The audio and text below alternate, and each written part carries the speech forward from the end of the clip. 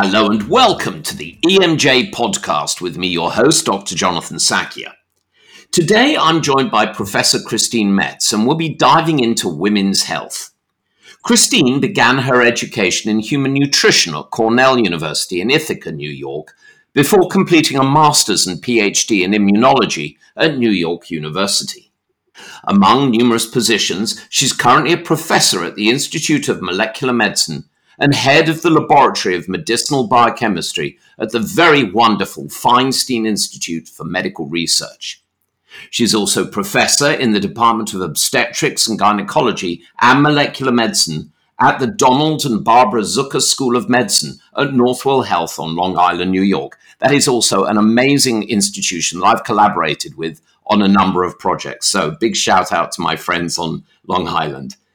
Christine has published over 150 peer-reviewed research papers, as well as numerous review articles and book chapters. She is globally and appropriately recognized as a top scientist for very good reasons.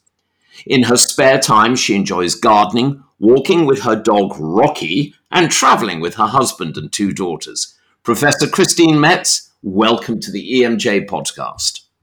Hello, and thank you so much for hosting me today. It really is a pleasure. And I was just joking with you just before we got started that just before we got on, I got an email from a friend of mine. She wanted to know what I knew about endometriosis, presumably because she's got it. And I responded and said, I'll talk to you in about an hour because I think I'm going to know a lot more then. So, Christine, first of all, tell us about your journey. What inspired you to take the educational path you did take? Well, I kind of knew I wanted to go into medical research after my father had a severe infection that then led to sepsis back when I was in college. And I'll never forget his doctor telling me that my dad had a 50-50 chance of surviving, even though they knew he had an infection and it was being treated. I was very naive to think that antibiotics could simply save everyone who's battling infections. And that's when I really learned that there was so much more to do to advance medicine through research. And so while I was an undergraduate at Cornell, I joined a laboratory at the time studying placentas. And that was my first experience with research. And I got the bug. Funnily enough, I share the bug, and many moons ago, I did some work with placenta with amniotic epithelium. We were playing around with these pluripotential, non-immunogenic cells, which today you would call stem cells, of course. So tell us specifically how you got into your field of work. So much of my earlier work actually focused on learning about how the body regulates inflammation. Too much inflammation is harmful and can damage the body. Too little inflammation leaves the body very vulnerable to infections.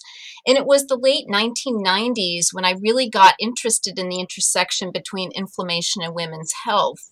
I began collaborating with the late Ali Akoum from Quebec, and we studied inflammation associated with endometriosis lesions.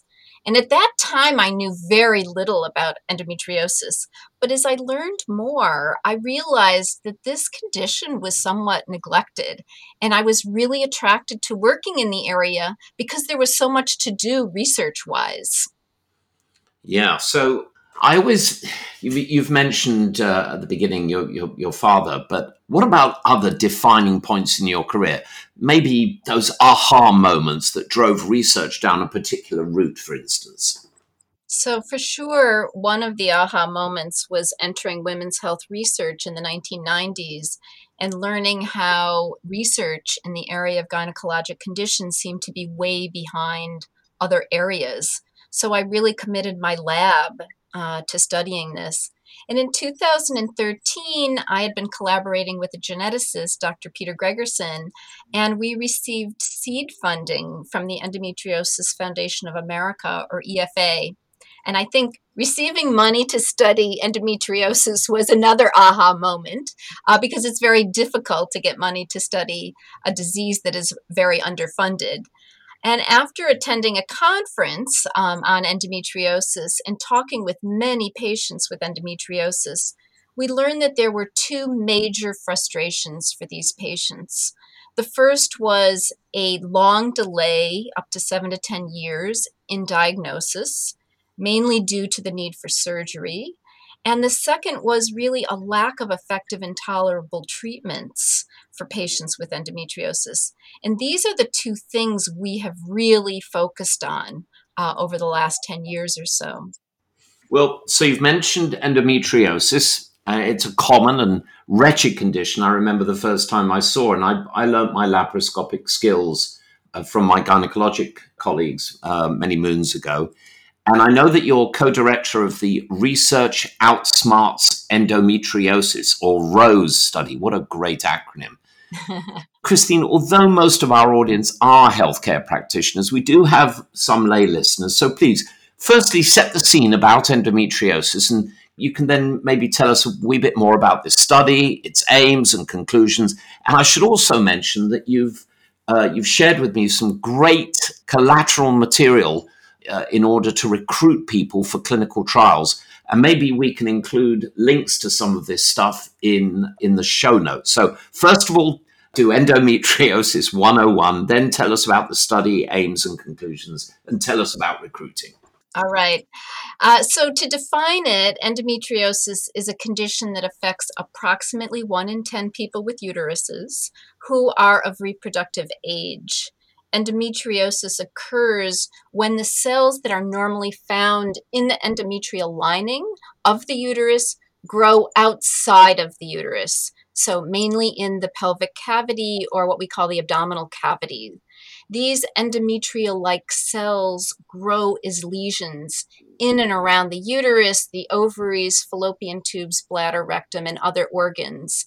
And each month, these lesions respond to hormones, just like the endometrial lining. They bleed and shed, causing inflammation, fibrosis, with pain.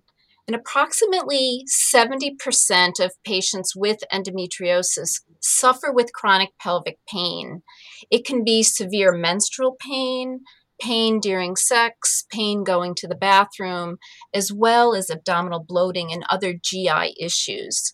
And when left untreated, endometriosis can lead to infertility in about 20 to 30% of patients. And the emotional toll of this condition ends up being quite significant. The ROSE study that we founded has focused on investigating menstrual blood, also known as menstrual effluent, and that is the shed endometrium or lining of the uterus. A lot of people say, well, why on earth would you study menstrual effluent? And the scientific basis for this is really simple. The endometrial lining of those with endometriosis is very different from those without endometriosis. And the main differences are increased inflammation and reduced stromal cell differentiation. The stromal cells are a particular cell in the endometrium that are important in implantation and pregnancy. Since the lining of the uterus is shed every month as menstrual blood, we proposed that we could study menstrual blood or menstrual effluent, and that we'd see differences, and we could leverage those differences to develop diagnostic or screening tools for this condition. And I have to tell you that menstrual blood had not been studied before in the context of endometriosis or any uterine conditions. So very little was known about it. And in fact, the only work that had been done on menstrual blood was identifying some of these stem cells, as you referred to earlier, because the uterus has to regenerate every single month. So we've been pioneers and have tried to learn more about menstrual blood and believe that it's really been a neglected biological specimen. And on another interesting note, another reason to study menstrual blood is that, interestingly, only 4% of mammals menstruate, and only those animals that menstruate have actually been identified as having endometriosis naturally. So it's a very interesting but select problem. That's intriguing. Which are some of the species that do and that get endometriosis? Obviously humans, some non-human primates, Yeah. a few strains of bats, And the elephant shrew. So primates are primates, that makes sense. And do we know why? Do we know why it's only limited to certain members of the animal kingdom? There have never been conclusions about this, but there are some evolutionary biologists that have proposed various reasons for this. And the expense of reproduction in these animals is quite high. And some people have proposed that it is a way of cleansing the uterus prior to implantation. It is a way of preventing implantation from being too invasive in our species, but we really don't know why these few select animals menstruate. Absolutely fascinating. So you mentioned that there's a delay to diagnosis with this condition. And certainly I know as a surgeon, I would be referred patients with chronic abdominal pain. And of course, if it was cyclical or they had dyspareunia, pain during sex, one would think of endometriosis if the lady had not already seen a gynecologist. But tell us about the diagnostic challenge and also I neglected to push you to tell us a wee bit more about who you're trying to recruit for your studies, just so we can give a big shout out and try and drive recruitment for you. Absolutely. So endometriosis can only be definitively diagnosed through laparoscopic surgery, where a small camera is inserted into the abdominal cavity to look for lesions. The suspected lesions are surgically removed and analyzed for the presence of endometrial-like or uterine-like tissues. And the requirement for surgery is a major hurdle for many, especially teens who do not want permanent scars on their bellies. And some patients actually don't really get referred for diagnostic surgery, so that's a problem. And then many people, as I said, delay the surgery, delaying their diagnosis. And in fact, it's estimated that the average delay in diagnosis is 7 to 10 years. However, we've had participants in the ROSE study who experienced delays of up to 20 years and even longer. We've actually had some mother-daughter pairs who were diagnosed within the same year. So people in their mid to late 40s and their early 20s as pairs. And to us, that's incredibly frustrating. And in our study, we are particularly interested in teens who are suffering with dysmenorrhea. And we also have a clinical study looking to recruit patients who are seeing a laparoscopic surgeon and would be willing to give a menstrual blood sample prior to surgery so that we can compare our results with the gold standard of laparoscopic surgery. Right. And is awareness an issue? I mean, do most women know about it? Do most primary care doctors know all about endometriosis and think about it? So we think awareness has improved immensely in the last 10 years since we've actually started the study. And I think that is a big plus. I think there's been a lot of dismissal of pain in women, which has kind of reduced their abilities for being diagnosed properly. And I think that in many cases, people experience a lot of GI issues. So they begin their diagnostic odyssey by going to a GI specialist who doesn't necessarily think about endometriosis and refer them to a gynecologist. So there are, unusual paths people take to get their final diagnosis. Okay. So we've now got a woman who's been diagnosed with the condition. What's the right therapy and what's access to the right therapy look like in places like the United States and I'm sure here in the UK? So effective intolerable therapies for endometriosis are quite limited. It's characterized by excess estrogen and reduced progesterone. And therefore, almost all of our drug-based treatments are hormone-based. However, it's important to note that these hormone-based treatments only treat pain. They do not alter the progression of the disease. And in fact, in the United States, many of these agents are FDA approved for the treatment of pain of endometriosis.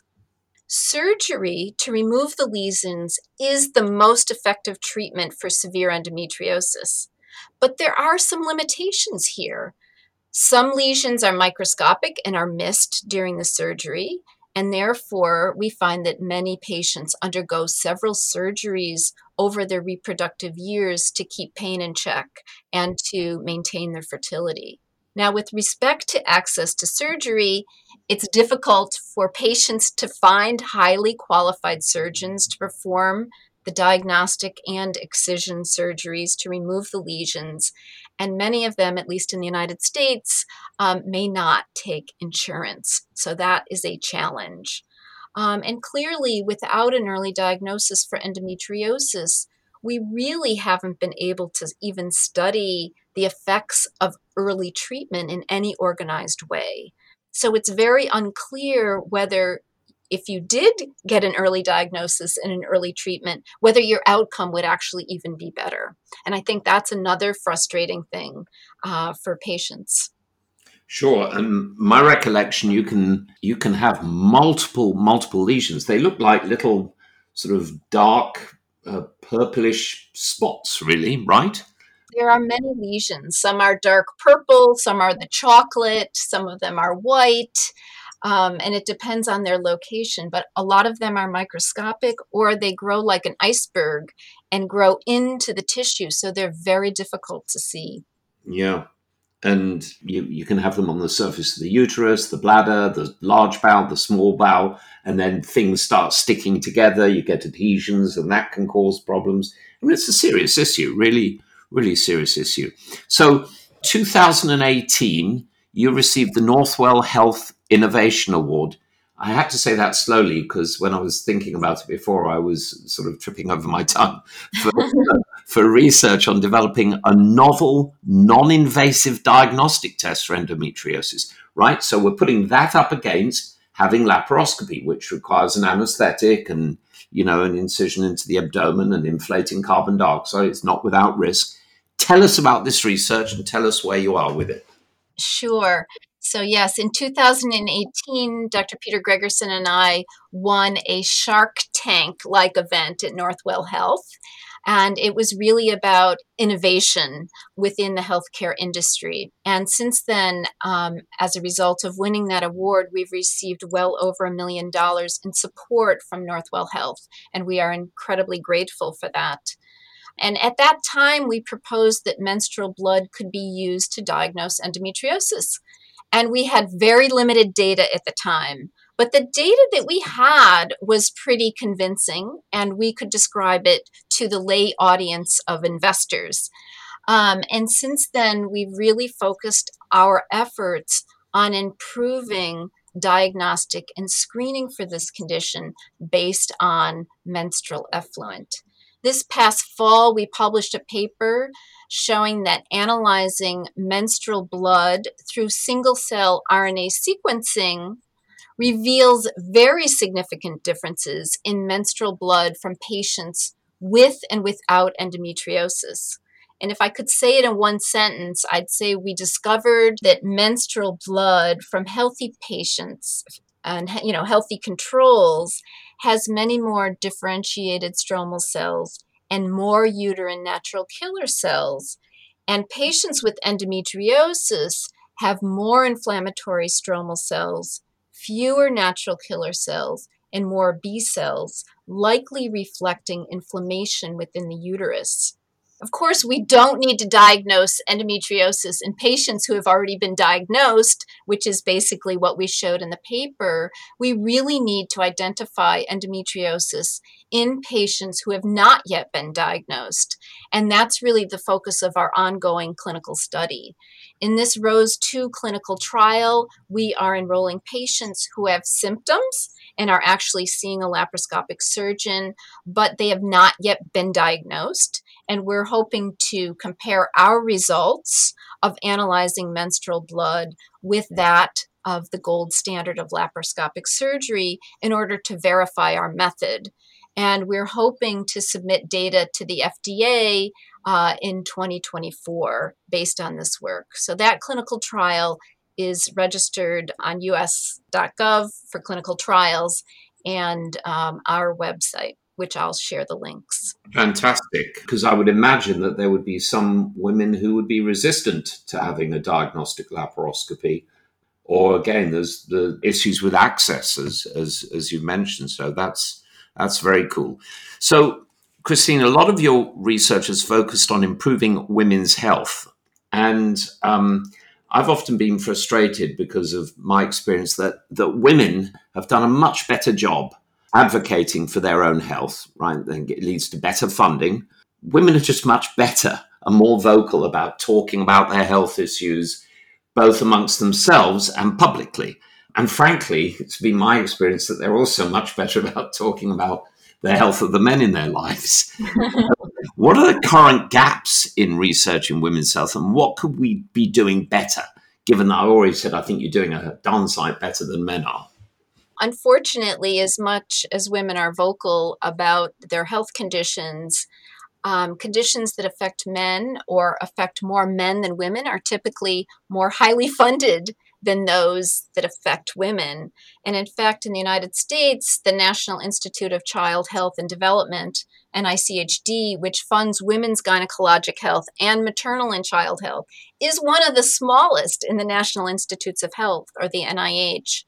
So we and many others have been lobbying Congress to improve funding for women's health. And there's really a lot more to do here. Considering that 1 in 10 women suffer from this disease, the amount of funding that goes into it is still quite small. So we've been lobbying and hopefully hope to see some improvements. So, switching topics slightly, I fly airplanes as an avocation. I've talked to multiple groups at schools and universities to try and encourage more women to pursue aviation either as a career or a hobby with precious little impact. There are amazing female role models in aviation, yet only around 3 to 4% of pilots are female. You were the first president of Advancing Women in Science and Medicine at the Feinstein Institute. Tell us about the aims of this program, and what do you think can be done to get more women into science? Or, like aviation. One of my friends, who's a darn sight more pragmatic than me, said, Jonathan, maybe women just aren't interested.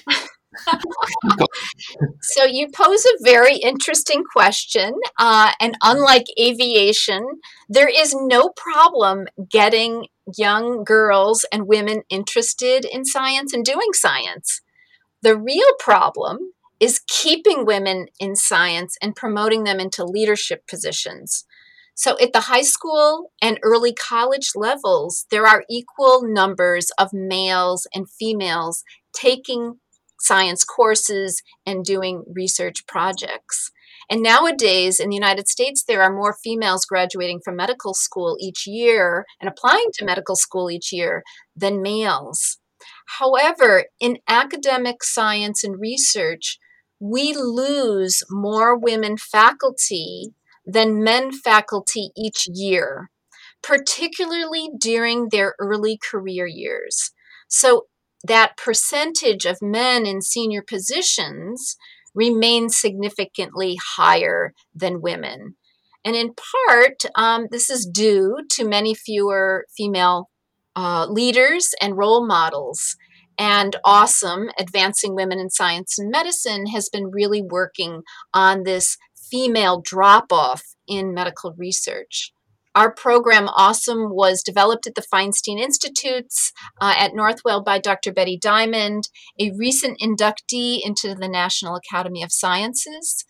It was founded about 15 years ago on the principle that if women work together and helped one another, which is something we're very good at, we would be more likely to succeed in science and achieve our full potential.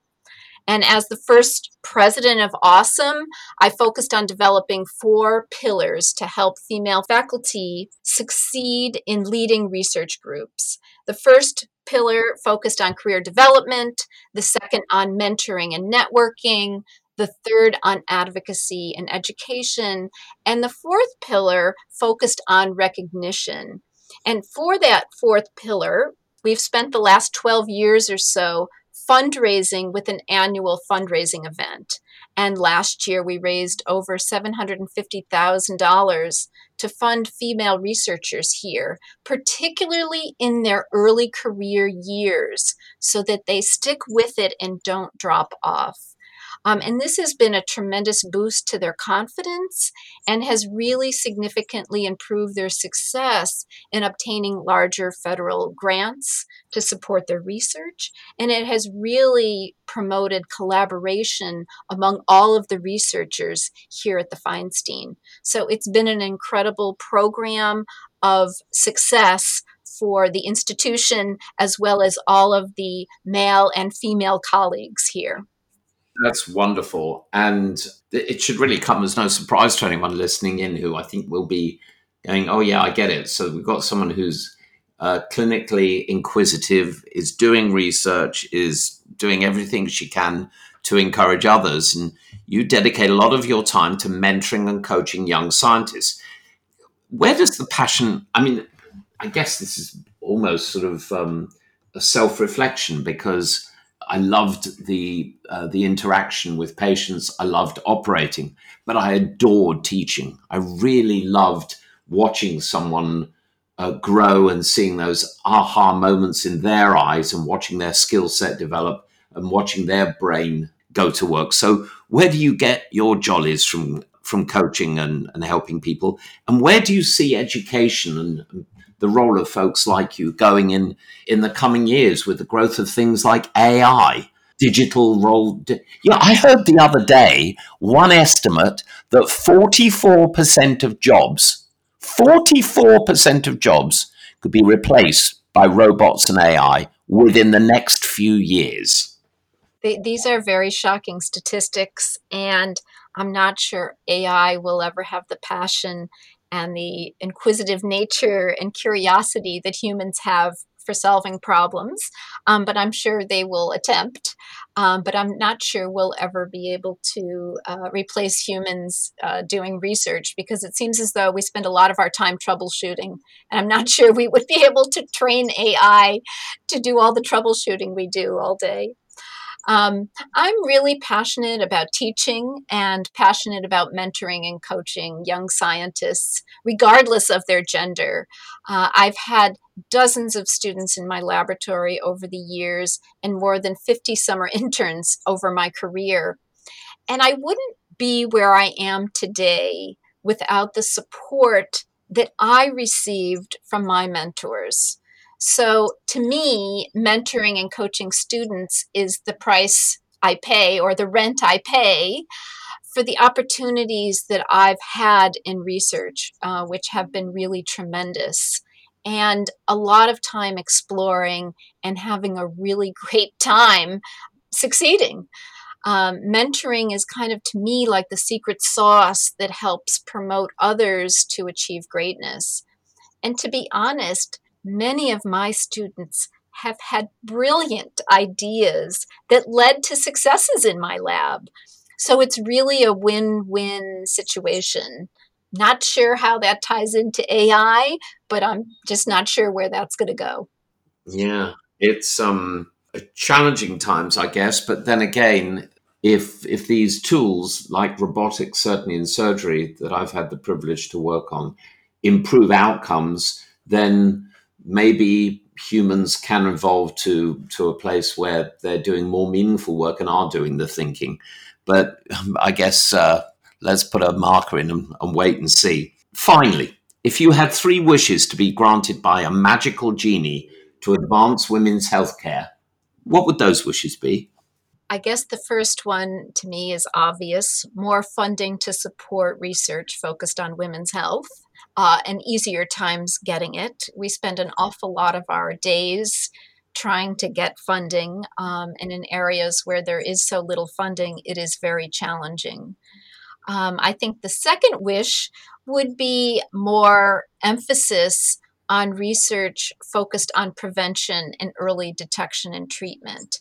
And with our program here, we are particularly interested in enrolling teens and tweens. So, to our knowledge, no one has studied menstrual blood in teens or tweens. And I believe that similar differences among those who have endometriosis versus those who do not will appear. And it will be very important for us to tailor our diagnostic for the particular age group. And if we really want to make a difference, we really do want to target people at younger ages. And then I guess the third genie wish, for the magic genie, would be to have more collaborative research between scientists and physicians, which I think we make wonderful teams and can do really great things together with patients and healthy controls. We really encourage the public to participate in our research, and people could just Google Rose and endometriosis, and our study would be the first that pops up. But we'll also provide the links that could be used with this podcast. Absolutely. Those are great wishes. I'm inclined to mention an event that I went to. It was hosted by some good friends at Leeds University, David Jane and his colleagues. And it was an event where he brought together clinicians, basic scientists, material scientists, patients, patient advocates, and just interested members of the public to talk about colorectal health.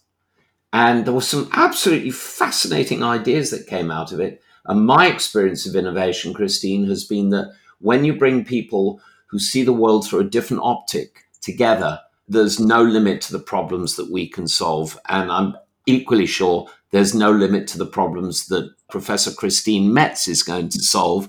Thank you so much for being on the podcast and for all the brilliant work you're doing. Thank you for hosting me. It was a load of fun. I really enjoyed it. Fantastic. So, folks, please subscribe to the EMJ podcast. Check out the archives, tell your friends and colleagues, and join us next week for another fantastic episode. Until then, I'm Jonathan Sakia, and please stay safe, stay well, stay curious. Bye for now.